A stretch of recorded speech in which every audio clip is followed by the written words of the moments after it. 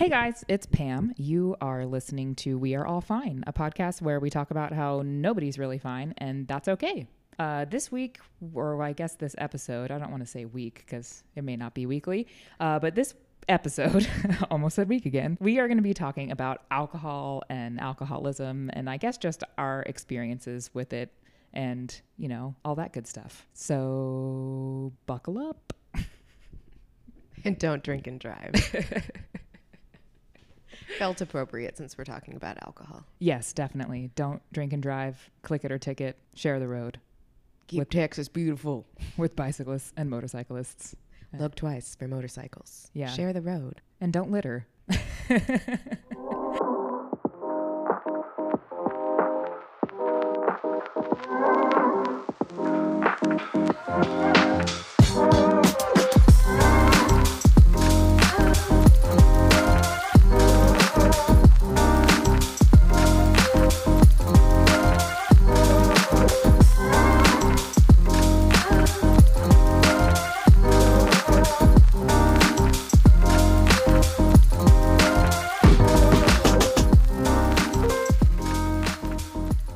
All right, so before we dive in, Litter ain't glitter. Sorry, I had to say it. Litter ain't glitter. That's a funny one. Before we dive in this week, this episode, whatever day it is, whatever earth you're on, I don't know. Are you in the multiverse? Maybe. I mean, who knows? Everything is linear, right? Yeah. I don't know. I don't know either. You're the smart one. No, whatever. You got through more college than I did. I was a solid C student, and I almost flunked out of college if I hadn't have dropped out before. So, well, we're both dropouts. So. Also took algebra, intro level algebra 4 times and failed it every single time. They just kept shutting the door on you. Wouldn't Basically, let you in. They were wouldn't just let like, you into algebra. Algebra, basic. They're like, here's the intro. You can stand in the foyer, but yeah, you ain't getting inside. Solve for X, and then you can get into the class. I would be there for years. It would not be. I was. It would not be like Goodwill Hunting for me. I would mark all over that whiteboard, and someone would come by and be like, "Is this bitch crazy?" No, actually, someone would come by and be like, she just solved the linear equation of... I don't even know. She's a genius. Yeah, it would go just like that. It would. Yeah. So, we're not drunk. No, definitely not drunk. That or was on just- any mind-altering substances. No, none. Unless we consider caffeine one, because I'm drinking a Diet Dr. Pepper cream soda, and it's delish. It is delicious. I guess I should say Dr. Pepper Zero and cream soda. Yes. I mean, you did include diet. Well, but Zero is zero better than is the diet. nicer way to say it. It's true. It's true. The more positive way. Yeah. So yeah, before we talk about alcohol, I guess how have you been? Good. Yeah. Good. It's been like a whole week, I think, since I've seen you. It was a long weekend because of Memorial Day, Yes. which always means your work week is 10 times longer. Even though it's one day shorter. Right. Yeah. Math. Mm-hmm. As we've discussed, we are both very good at. Actually, I'm in accounting, so I have to be okay with math. Yeah. But anyway, yeah, so work was work. Mm-hmm. Kids are kids. It's summertime. Mm-hmm. All those camps and stuff. Yeah. Yeah. Oldest daughter's in camp. She loves it. We're working on her tan. Woo, with sunscreen. Yeah. I mean, I don't want skin cancer, but I do like to be tan. mm-hmm. We've got like 2 kids' birthday parties this weekend. Saturday and Sunday. Just busy kid stuff, having fun.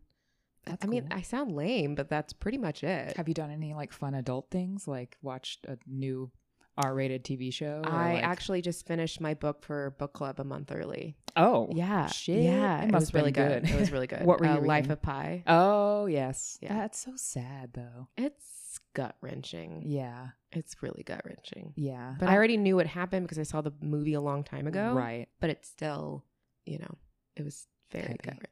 Well, what's odd about that book is the author spends so much time with them in the ocean and all that. And then the last part of it where you figure out, I don't want to spoil it, but also I mean, that was the in movie's been out for years, guys. and The book has been was, out even longer. I think, So it was if you- released in 2001. Spoiler alert, if you don't want to hear it, mute your thing.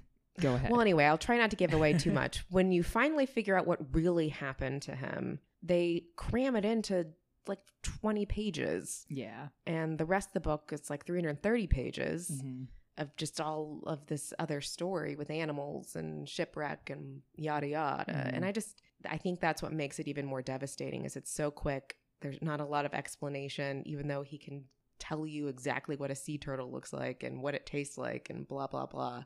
But when it comes to, you know, the actual trauma part of it, it's brief and, like I said, gut-wrenching. Yeah.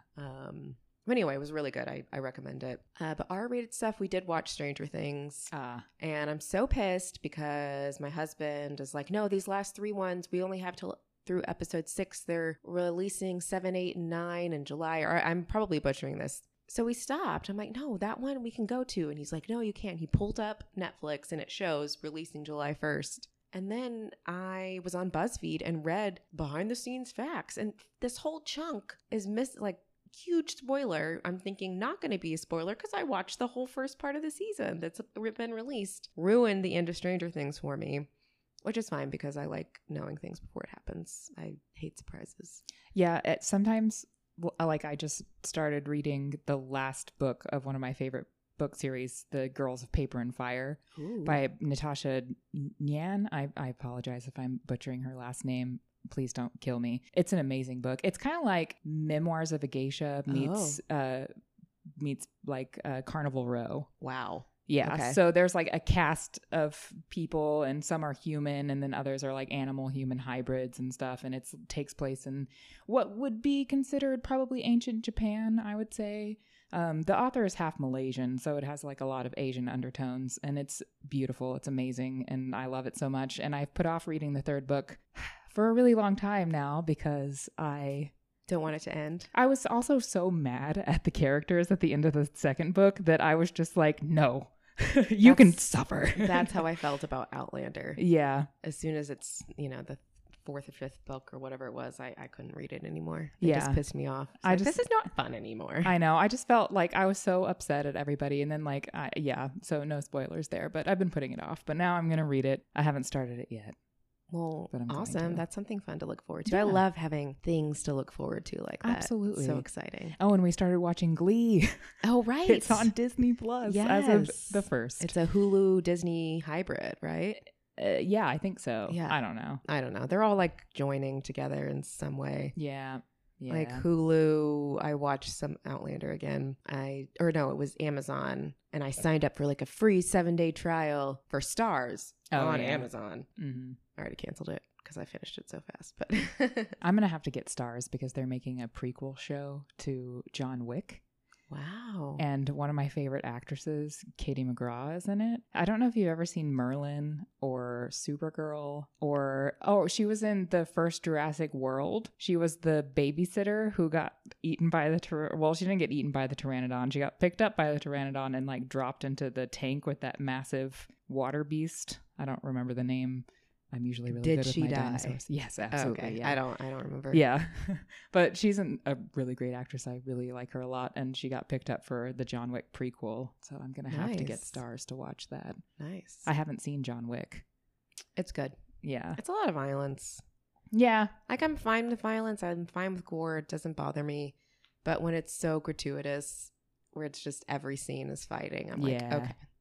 There's only so much I can take. Yeah. I mean, there's no actual story. I'm sure John Wick fans would probably argue that point. I mean, go ahead. It's just not my genre, I should say. Yeah, that's fair. It's not my like you're genre. not into like super action-packed things with blood and gore and dogs. I guess it depends. Yeah. If there's an actual story going on.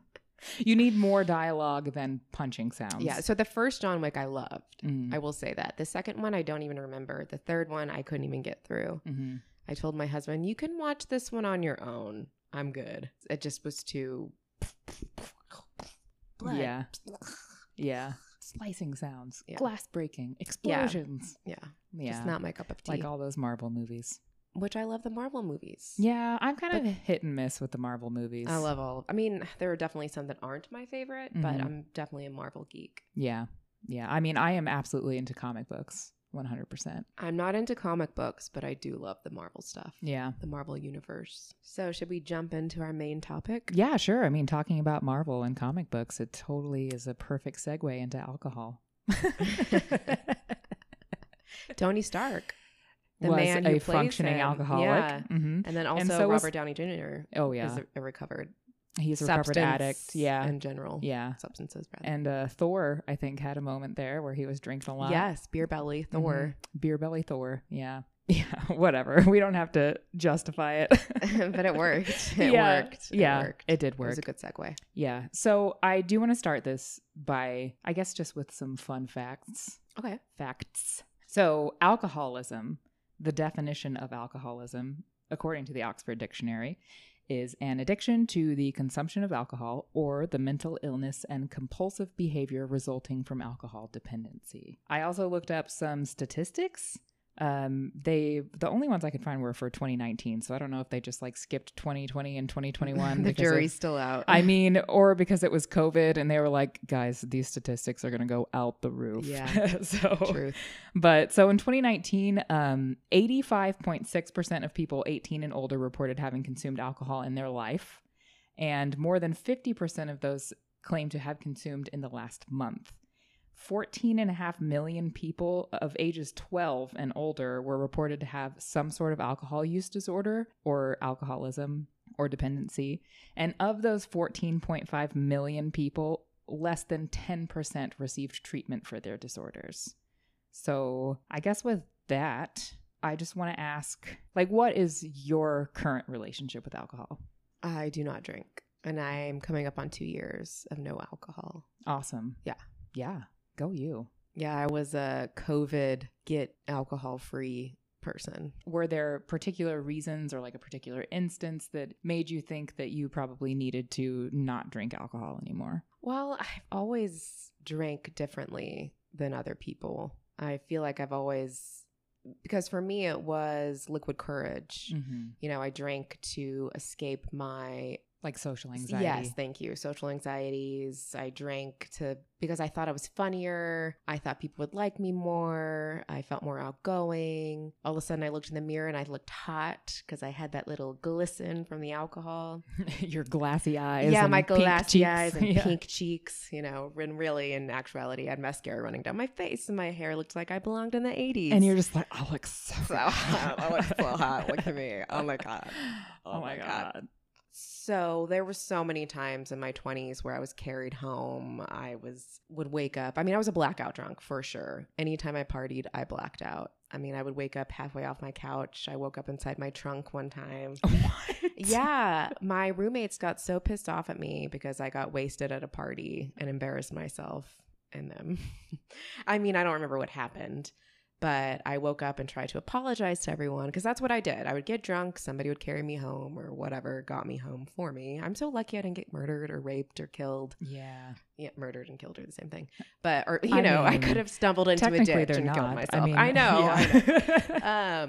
I'm just so lucky that nothing terrible happened to me back then because I was a mess. But so was everybody else next to me drinking. It's true. You know, I might have been the drunkest one in the room, but there were people pretty close to my same level.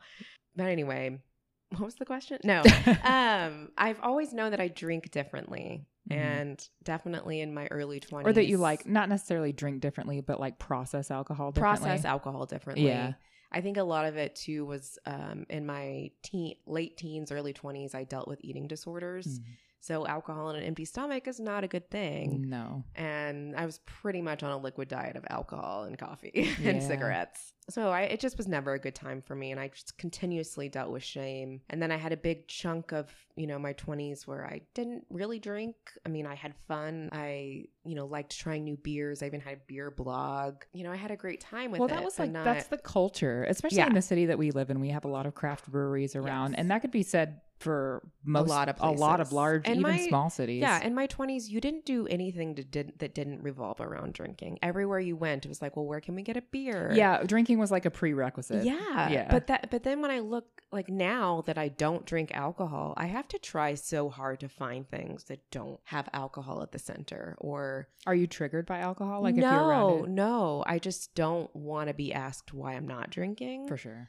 That's really my main thing. I'm fine not drinking. I'm fine being around alcohol. In fact, I've been around alcohol since I stopped drinking, you know, and it wasn't a trigger for me because at that point I had definitely said no to it. Yeah. Whereas I tried to stop drinking a million times before I actually stopped drinking and always fell off the wagon. Well, because you have to, like, when it comes to, and I'm not grouping you in like the same group as like alcoholics or whatever, because I know that your experience, you wouldn't classify as alcoholism, but like you have to want it. You know, it can't just be because someone told you need to stop drinking. And I wanted it. Yeah. I did. I mean, I had many breakdowns. Like I cried over not being able to stop. And I was not a wake up, get drunk person. Right. I was at 5 o'clock when I got home from work, I needed a glass of wine. Right. I took the mommy wine culture to a whole new level and used every t-shirt, glass, mug that you saw out at Target or wherever as wine o'clock somewhere. Yeah, as justification for me drinking a bottle of wine at night. Mm-hmm. For the most part, I wouldn't even be wasted after one bottle of wine. But for me, and what always was my problem, one whole bottle, you wouldn't be wasted. I mean, I'd be drunk, but I wouldn't be like. Now I get drunk on like 2 glasses of wine. I mean, a bottle of wine is like 3 glasses of wine. Yeah. You know, a bottle of wine is 2 full glasses. Yeah. Yeah. So, I mean, I could definitely, but I was cooking and taking care of, you know, it wasn't like it was within 4 hours. Yeah. You weren't just sitting and drinking it all at once. Yeah. Yeah. You know, and I even Googled like, is it okay to drink a bottle of wine a night? And you would be astounded at all of the articles promoting this. And saying it was completely fine. And actually, it was good for your heart. And all these people that drink a bottle of wine a night, you know, and it was, again, if you're looking for justification for your actions, you will find them.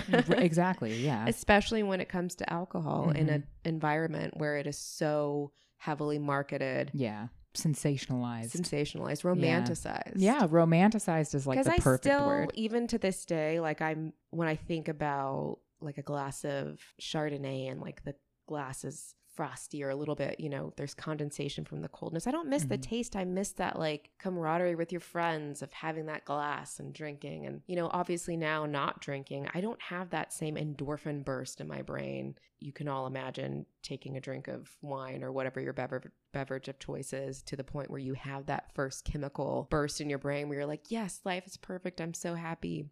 I don't get that anymore. Mm-hmm.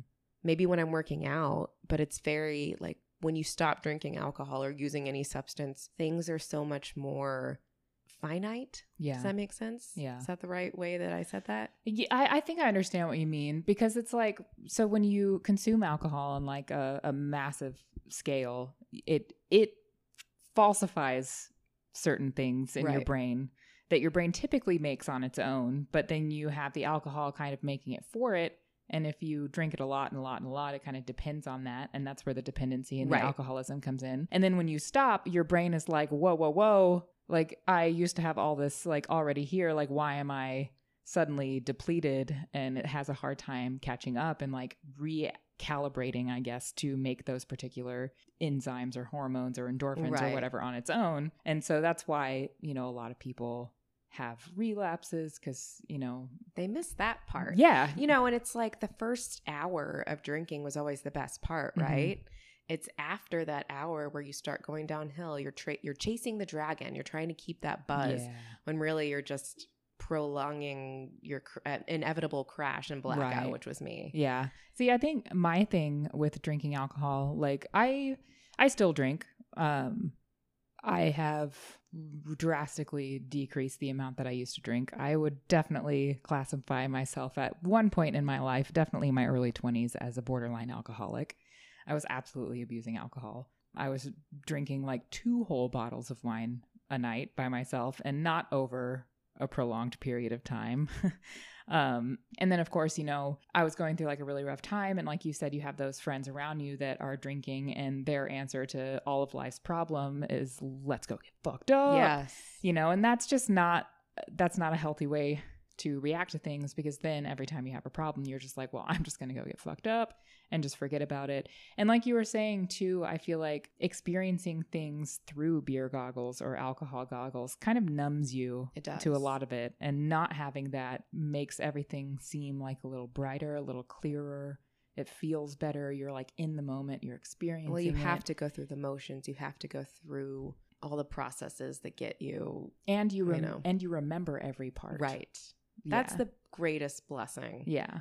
Of no longer drinking alcohol is if I don't remember something, I'm not ashamed because it's like, oh, I just legitimately forgot that. Yeah, and you don't wonder, oh God, what else don't I remember? Right. Yeah. Because I was definitely a wake up the next morning, have to scroll through my phone, see what I said, see who I called, who I texted type of person. It was nothing ever bad. It was just overly lovey and like. And for me, I think I'm pretty funny in the tipsy zone. And then once I get drunk, when I was single, I was incredibly flirtatious. Yeah, because like same. that's why I drank. I feel like because it gave me like the courage to hit on people in bars and 100%. Yeah, and it was and humiliating. Well, it's the social anxiety. Yeah, and then after the fact, I would feel even more humiliated because I don't remember what I said to them or like how I was even acting, or it's just embarrassing. Yeah, I'm still cringing over. It's like going back and like reading shit that you posted on the internet when you were a teenager and being like, oh God. I delete that shit when it comes up on my memories on Facebook. I delete it. I don't need have to be a remembered. Facebook. Well, good. Yeah, I got rid of that because I got tired of people messaging me on Facebook and then me seeing them like a year later and then being like, why haven't I heard from you? I messaged you on Facebook. And I'm like, I don't ever get on Facebook. You have my phone number. Just call me. I'm one of those people that you can still call and I will answer the phone. Facebook is a dying platform anyway. Well, that's good because isn't it called something stupid now? No, Meta. I think it's a conglomerate of different factions of. I don't know, honestly. I don't pay attention. I'm only on there because I've got so many friends around the country, right? That I like to keep up with them or at least see. My wife is on it because for work. She works in the tech industry, so she's obviously on the FB, and she also is a part of our neighborhood group. Which is fun because, they have that too. Yeah, they post really cool things. And I thought you were about to say stupid because ours posts really stupid shit. Oh, our neighborhood is actually really awesome. I know. Yeah, it's great. Well, ours is just there are a lot of old people, so they think everyone is. Yeah. Well, because you live with all the people who had kids 30 years ago that are now adults. Yeah, and which I like because our neighborhood is quiet. Yeah. It's very quiet. Yeah. But yeah, so back to the topic at hand. Drink, drunk. I have some questions. Yeah. I already asked that one. We talked about the shame hangover kind of briefly, I feel like. That's the worst part. That was the worst part for me. No matter if I remembered everything, I would still wake up feeling absolutely dreadful. I would feel so guilty. I would feel so embarrassed, so humiliated. Like even recently, I will ask my wife, like, oh my God, did I say anything stupid? Did I do anything stupid? Did I embarrass myself? And she was like, no, you're fine. You were fine. It's fine. Yeah. It's the worst though. I spent at least 2 years doing that to my husband before I finally stopped the drink. Yeah. For me, I deal with anxiety and depression. Mm-hmm. And so drinking was just throwing gasoline on an already lit fire and letting it explode. Depressant. Yeah. Yeah. So for me, it just chemically really fucked me up. And it's so crazy too I feel like most people don't understand the correlation between drinking excessive amounts of alcohol and how bad you feel. Like they are just like, oh, it's just a hangover. And then they continue to go through their days, even when they're not hungover, still feeling shitty. And it's just sad that they don't realize like the fact that alcohol is probably contributing to that. Just like when people smoke cigarettes and they feel really shitty, and it's like, well, yeah, you just sat and smoked like 5 cigarettes in a row. Of course you feel shitty, and it's just one of those things where it's not until you have that, oh my God moment where you're like, well, maybe this has something to do with this. But that's part of it, is once there's no turning back. Like as soon as I knew that I had an issue with drinking, because to go back to your story about how you were borderline alcoholic. Yeah. I mean, definitely for me too. Mm-hmm. Towards the end of my drinking. So this is what happened for me. The pandemic escalated everything very quickly. Within 2 or 3 months, I was no longer drinking after the pandemic started. I have a full-time job. I've got 2 young children. My husband is also full-time parent. I mean, a worker. He has a full-time job. And we're very 50-50 with our parenting. And our jobs didn't cease to exist when the pandemic started. We were very lucky in that and you had aspect. to figure out a way to work at home with 2 children. With 2 children. Under the age of like 5. They were both under the age of 5. So it was very crazy, very hectic. And so to deal with that, you know, happy hour became earlier and earlier.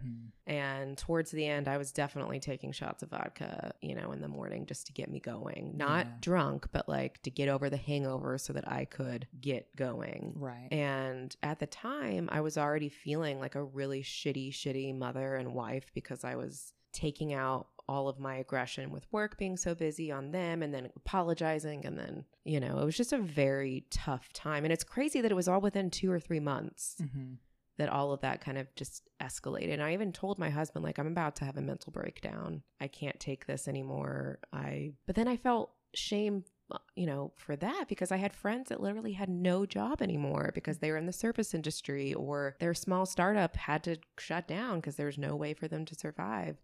So I kept all these things hidden deep down inside because I felt guilty for complaining and felt guilty because I was. So glug, glug, glug, I would just drink to suppress it. And at the end for me, drinking was my medicine because I did feel better at the end there. It did help for a little bit until, you know, it didn't. Yeah, because that's the dependency. Like that's literally the chemical reaction of the alcohol making you feel better. Yeah. And then, you know, when you don't have it in your system, feeling like shit and needing the alcohol. And I think for me at that point too, the idea of never drinking again was very foreign. And like, what?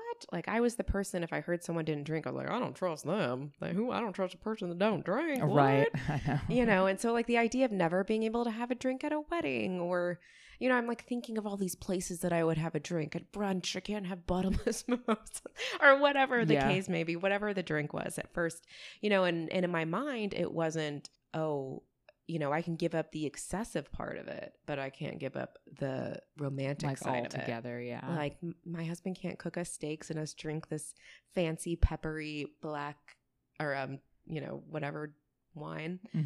It's definitely a change. It was worth it. It was what I needed. Yeah. Not everybody has to stop drinking, but for me, alcohol is just bad for me. Yeah.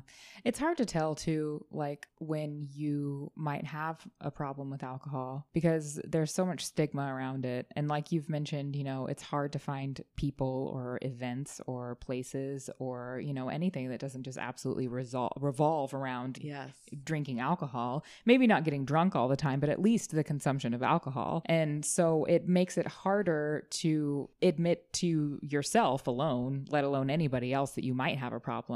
It makes it feel more uncomfortable to express the fact that you have an unhealthy relationship with alcohol because you see so many people around you, apparently, like from the outside looking in, to be handling their shit when in reality they also have probably an issue with it too. You know, like if you see someone sit down for dinner at a restaurant and they pound back 5 beers, like that's not normal. That's excessive. Yeah, I would say that's excessive. Like I'm not judging you, but 5 beers at a restaurant is excessive. If it's like if you're, but are they just out for a good time and they never get to do this? And they never drink. And I mean, if that's the case, what I used to say. I'd be like, I never get to do this. Blah, blah, blah. I mean, and like sure, you know, like sure, if you're not getting drunk every day. Or maybe it's just like a couple of times a week where you binge and black out or whatever. Like that's still kind of an issue. Like if every single time you drink, you black out, that's an issue. That is an issue. Yeah. But also, I don't know. it's so black and white. And obviously, if you're drinking and blacking out all the time, that's not a good thing. But, you know, I really feel like they need to update because when I would Google, you know, hungover, am I an alcoholic? Am I, you know, what is too much? You'd have so many conflicting things, or like the CDC or whoever, FDA, whoever is like, you know, a woman, if they drink more than 2 to 3 drinks a week, they just like make 2 it to so 3 drinks a week. Scientific, yeah. What? Yeah. 2 to 3 drinks a day, I would think. A week? You know, that was insane to me. I was like, well, everyone I know is an alcoholic. Yeah. If they're, you know, basing it off of this bullshit. Right. I think for me, if you find yourself Google searching, am I an alcoholic? You're probably an alcoholic. I know. Yeah. I mean, I'm not calling you an alcoholic because, I mean, you're not currently. I would consider you recovered. I mean, or just sober. I mean, I don't want to say sober because I don't know if you partake in other things. So here's the deal. I don't relate to the word alcoholic. So tell me what an alcoholic looks like to you. Someone that's an alcoholic has a severe dependency. They are sneaking it at work. They are lying to their family nonstop about whether or not they're drinking. No, I don't like this. I mean, I wasn't like, I'm not trying to get you. Well, that's what I'm saying. It's like a textbook thing. I mean, but it's not. Like, that's the whole thing, is that it's not textbook. Like, it is different. There is no one particular, like, perfect example of an alcoholic because there's a spectrum. Okay, well, here's the thing. And once an alcoholic, always an alcoholic. I disagree with that. That's what people say, though, in AA. Yeah, it is true. I mean, they say once you're an alcoholic, always an alcoholic. And I don't believe that. Yeah, I do disagree with that. I think that, you know, I had an eating disorder. Mm-hmm. I am not forever ridden with an eating disorder. It's not a part of me. Alcoholic Anonymous are people that it makes it their identity. Yes, and that's not me. No.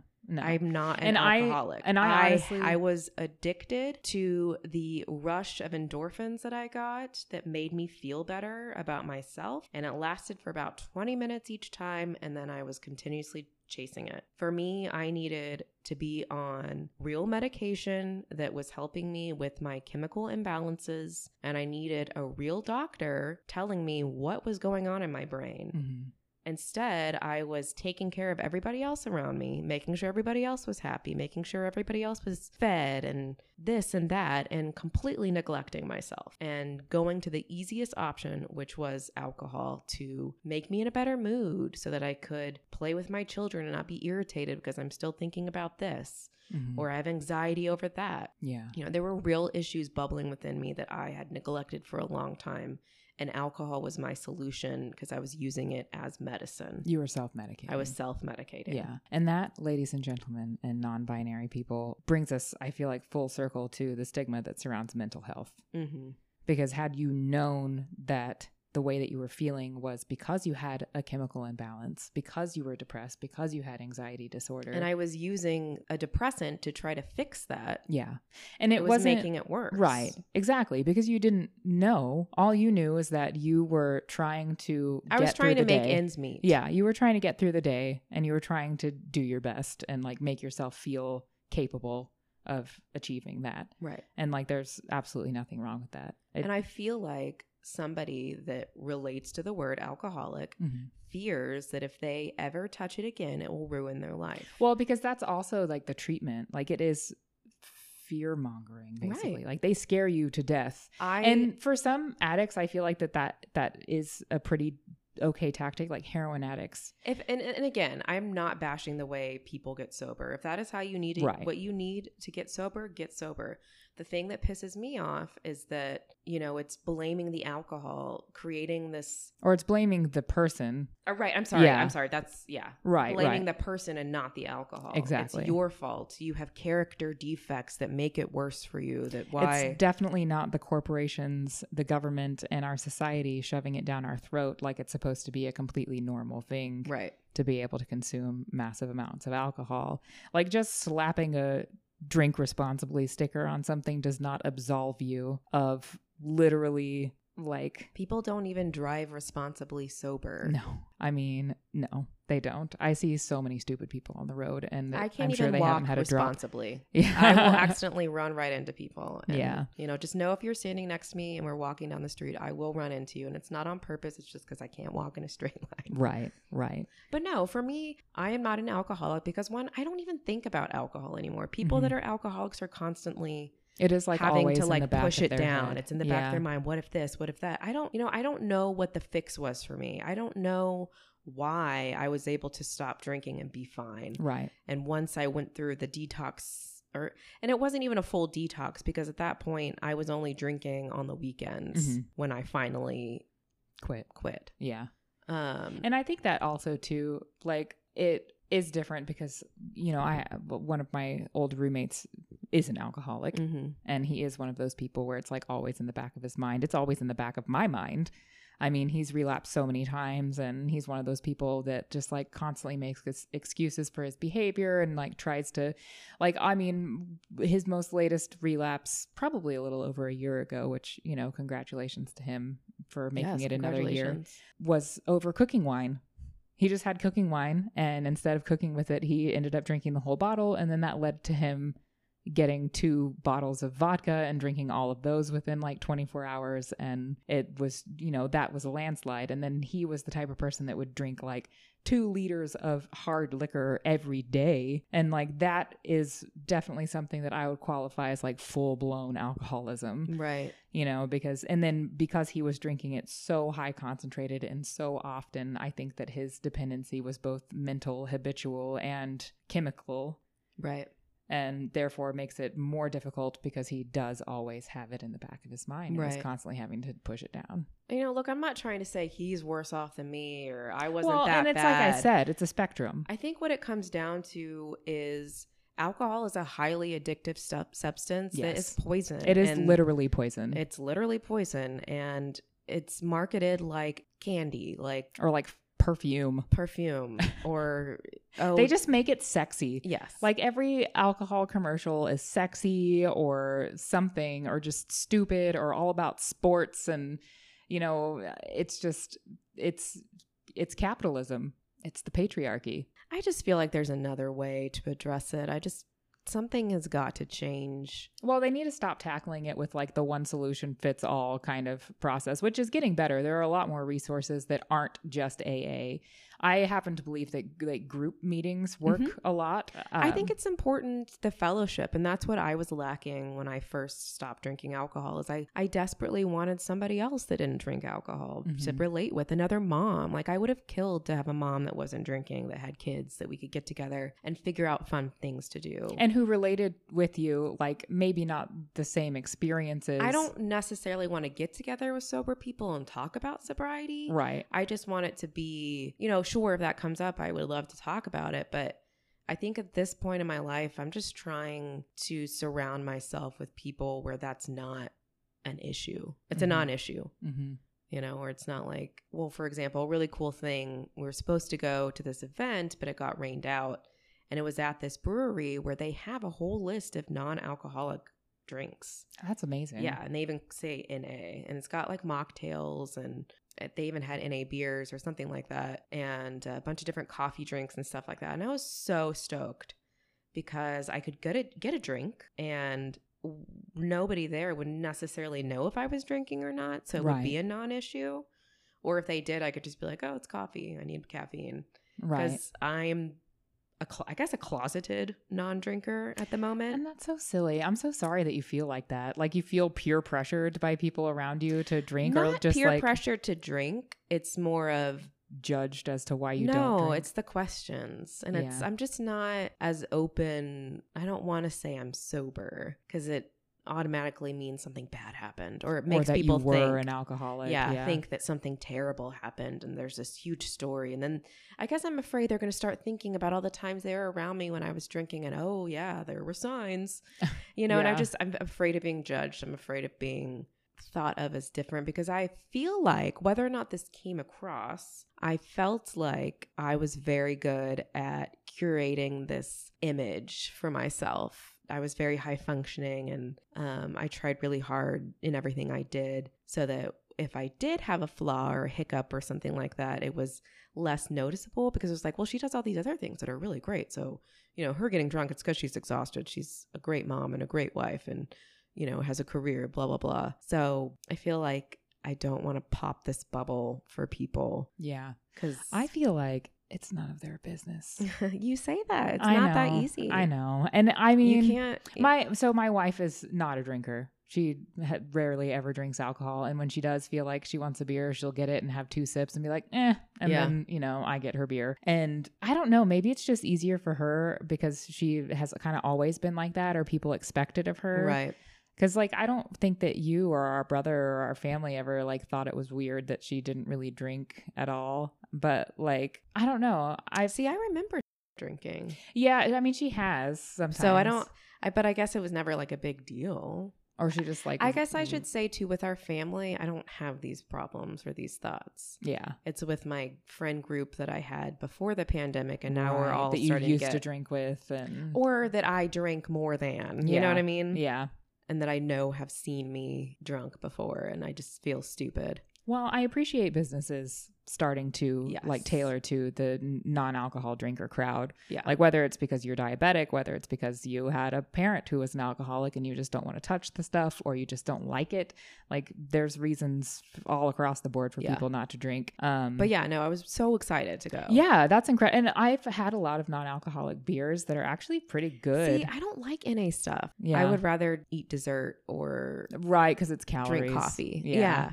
I don't care. And it just lends to the fact that I didn't ever care about the taste. I was just caring about the chemical part the of feeling. it. Yeah. You know, when I think back about being drunk or being tipsy, like it makes me nauseous thinking about like, oh, that really wasn't a good feeling. Yeah. It was just the chemicals that I wanted, not the and only not about anything else that came with it. Yeah, and only about like 5 minutes of that experience is actually truly enjoyable. Right. But that's what I was saying. It's really the first hour of hanging out with people, drinking.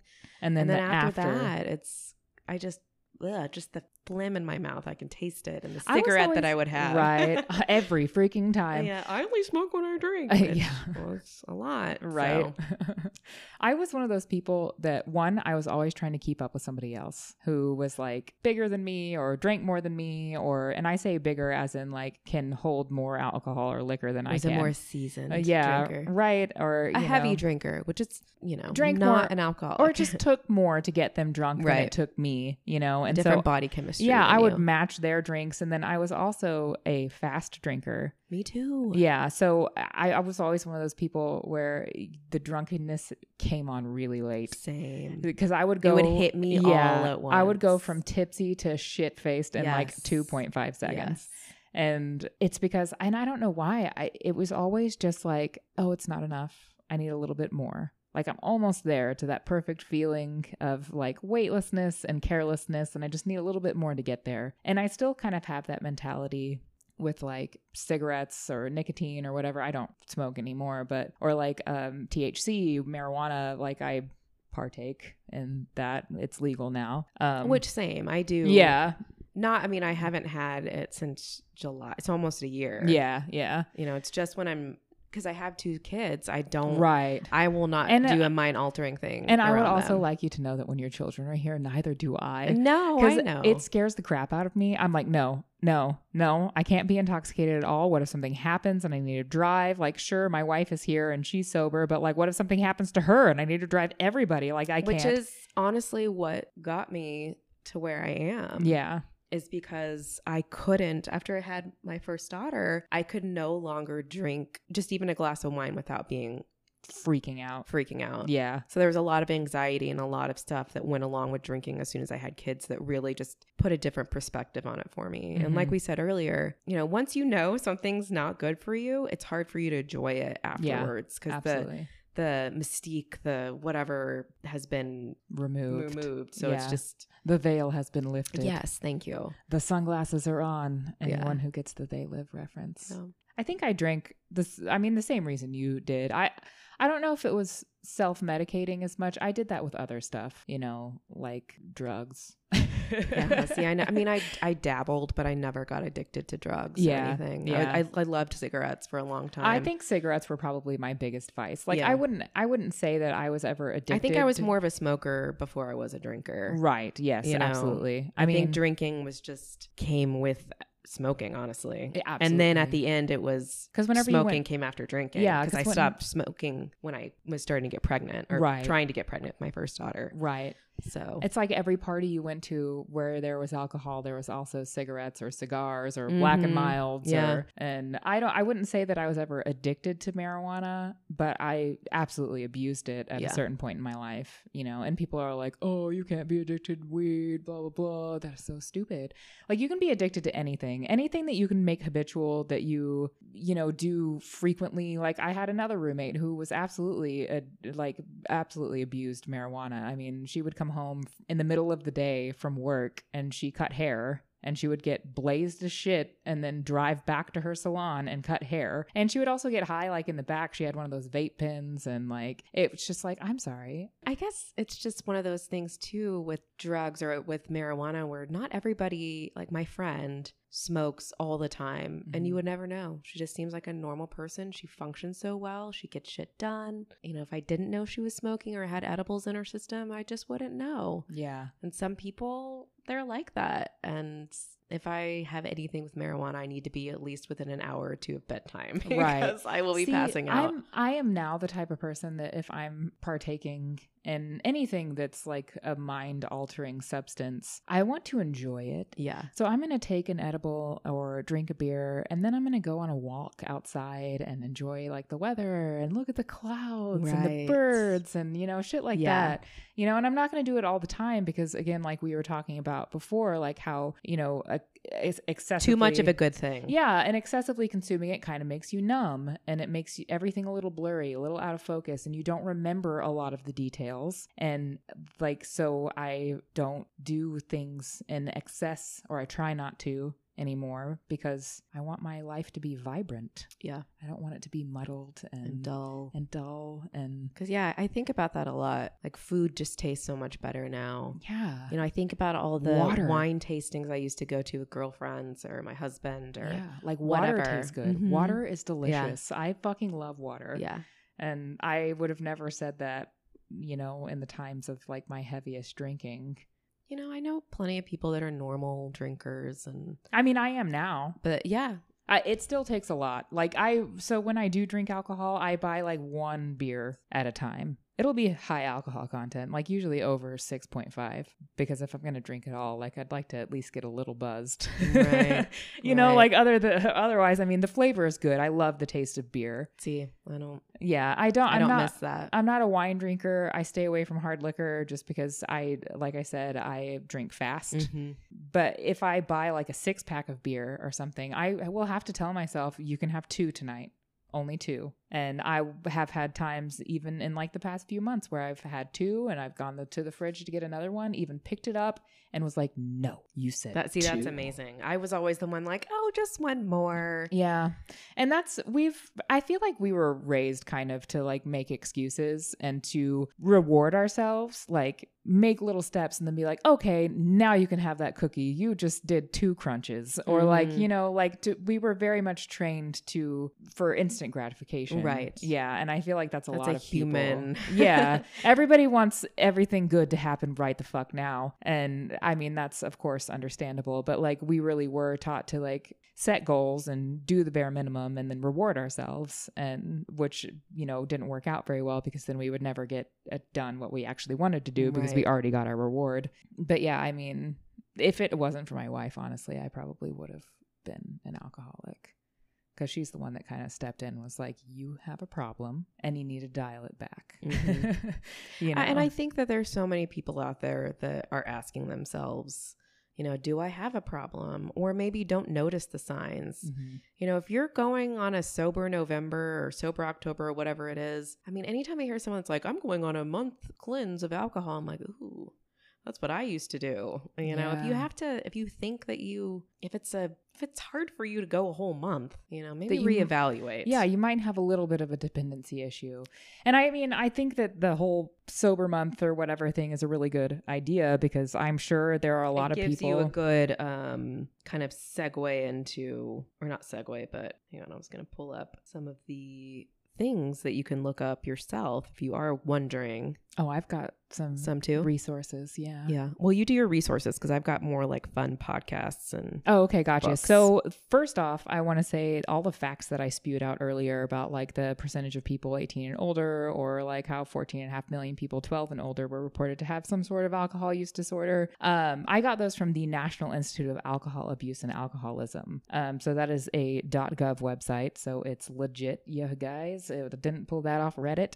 I also want to go ahead and say, like, if you do think that you or someone you know may be struggling with alcohol or substance abuse and you need some help, or you're looking for some information, or you don't really know how to like approach it, there are hotlines. One in particular is the Substance Abuse and Mental Health Services Administration hotline. You can go to samhsa.gov, or you can call 1-800-662-HELP. That's 1-800-662-4357. And that's a 24/7 hotline where people are there to just kind of answer your questions. They can help you find resources in your area for like group meetings, AA meetings. I know that they can also help you find like scholarships or financial aid if you need to go into recovery and you can't afford it, because it is really fucking expensive. It's very expensive, yeah. Which is ridiculous. And then the ones that aren't expensive or that are free or court appointed aren't as good or as inclusive, I guess, or just not as, like, they don't specifically pay attention to the individual. It's more of a group thing. They just treat you all as one rather than trying to figure out your particular like problems, I guess, or issues. But yeah, so there's help. So again, that's SAMHSA, the Substance Abuse and Mental Health Services Administration, samhsa.gov, or 1-800-662-HELP. That's 1-800-662-4357. So what do you have? Well, something that I did when I first started dabbling with no longer drinking or just taking a break or going on a month cleanse, because I was that person that was like, I need to take a sober October. You know, nothing wrong with that. Taking a break from alcohol does not mean you have a problem. Although October is probably like the worst month to do it, considering all the October sober fests. January, I think, is what it is, because it's like the first month of the year and people are usually on like a health kick anyway. Yeah. So it's a little bit easier to do it. But anyway, when I first started thinking about getting, rid of alcohol in my life, I started listening to podcasts. I wanted to hear other people's stories, especially people that I related to, like moms or women in general, because men their stories I didn't always jive with. It was a little bit different. But some podcasts that I listen to that have a lot of women on there sharing their stories are the Bubble Hour with Jean McCarthy, and you can find this wherever you listen to podcasts. There's also, it's no longer an active podcast, but you can listen to their old episodes. It's called Home with Lauren McCowan and Holly Whitaker. They both also wrote books on their experiences with alcohol and alcoholism and giving it up, which I'll mention later. And then a podcast that is still going, which I am obsessed with and love, is Seltzer Squad with Jess and Kate. They're amazing, really down to earth. I love their podcast. It's great. It really has helped me. There's also Keep Coming Back with Mike S. It is, he speaks with people in AA. And it's interesting. I did not have a good experience in AA, but don't let that sway you from going to AA, because you have to just try a bunch of different meetings to find your group of people. Unfortunately, where I live, the fellowship, it's a lot of older women, and I had nothing in common with them. I felt weird talking to them about my problems, and since I stopped drinking alcohol during the pandemic, all of my meetings were online. Mm-hmm. So I wonder if that was part of my problem and why I didn't connect very well, is because you didn't have that real human interaction where you're in a room with someone feeling, different body heat and actually being able to feel and see someone's emotions in real life. And look them in the eye. Yeah. So, for me, the online deal, I wonder if that's part of my problem. At some point, if I find myself needing more fellowship, I would try out something. And where we live, there's a women's group that I tried out. It was pretty cool, but again, all online. I kind of went off topic there, but Keep Coming Back, he does interviews with men and women. So you can just kind of scroll through the episodes, find someone. He puts the age, which is really helpful, and their amount of time sober. So you can kind of connect with it on that basis. Some books to read. I'm going to start with This Naked Mind by Annie Grace. She really does a great job at breaking down alcohol into its like scientific state and how it affects your body, more on like a molecular level, I guess, rather than... That's really smart, because like a lot of people they need proof. Like it needs to be... And it's great because it's like, for me, it was like when I watched this one documentary where it showed you where you get your meat from. And it's I'm never doing that again. Fun little tidbit. Her husband, I guess when she wrote the book, he's just a normal drinker, and he read the book and has never drank again. Yeah. Or at least the last time she told that story, he hadn't picked up, just had no desire to drink anymore because he knew what it was doing to his body. So that's This Naked Mind. If you just really want to know what alcohol does to your body, read that. There's also We Are the Luckiest by Laura McCowan, which again, she was on that Home podcast. Really great. Highlight Reel by Emily Lynn Paulson. She also does I want to say it's 30 days, maybe if it's even just a week, where you can go to her website or just Google her name, Emily Lynn Paulson, and you can find a little journal that you can print out, and it like asks you daily questions, and it like sends a workbook. And she sends emails daily, or they're automated emails, but just kind like of her checking it. Kind of thing. Yeah. And you can sign up for like retreats and stuff like that with her, and different like online courses, even if you need something more concrete and structural. than just a podcast. I know that there are options like that, and she seems like a really neat woman. I think that's all of my suggestions that I had. I guess the biggest thing I want everyone to know is that alcohol is so easily available, and I feel like so many people have issues with it, that it's really so common and shouldn't make you feel so guilty and ashamed. Mm-hmm. It's just one of those things that's really not talked about. It's kind of shushed in a way. Yeah, it's taboo for sure. It's taboo. And I still deal with a lot of shame and a lot of anxiety around my past drinking behavior, but it is getting better. And since I stopped drinking, my life has gotten amazing. It was already so good, but I couldn't see it. Yeah. I just was when I think about my drinking, I just feel like my brain was so chaotic and running at 1,000,000 miles per hour. And since stopping drinking, getting a therapist, having an actual psychologist really dive into my brain for me and figure out what I needed. We tried different things too. It wasn't like an immediate, here's your pills, go take this. Like there was a whole year of me. Well, because it's not uniform. Everybody is not the same. Our brains are all made differently. Easy. They're wired differently. Like we process things differently, whether by nature or nurture. Like we're just all different. And, it's not like, if you think you have a problem with alcohol, please get help. Even if you want to reach out to us, you can email us. Again, it's Pam and Vee, that's VEE, at weareallfine.com. I would love to talk with you. I don't have that many people in my life that don't drink, like friend-wise, and I would love to make connections. And or if you're just curious and you have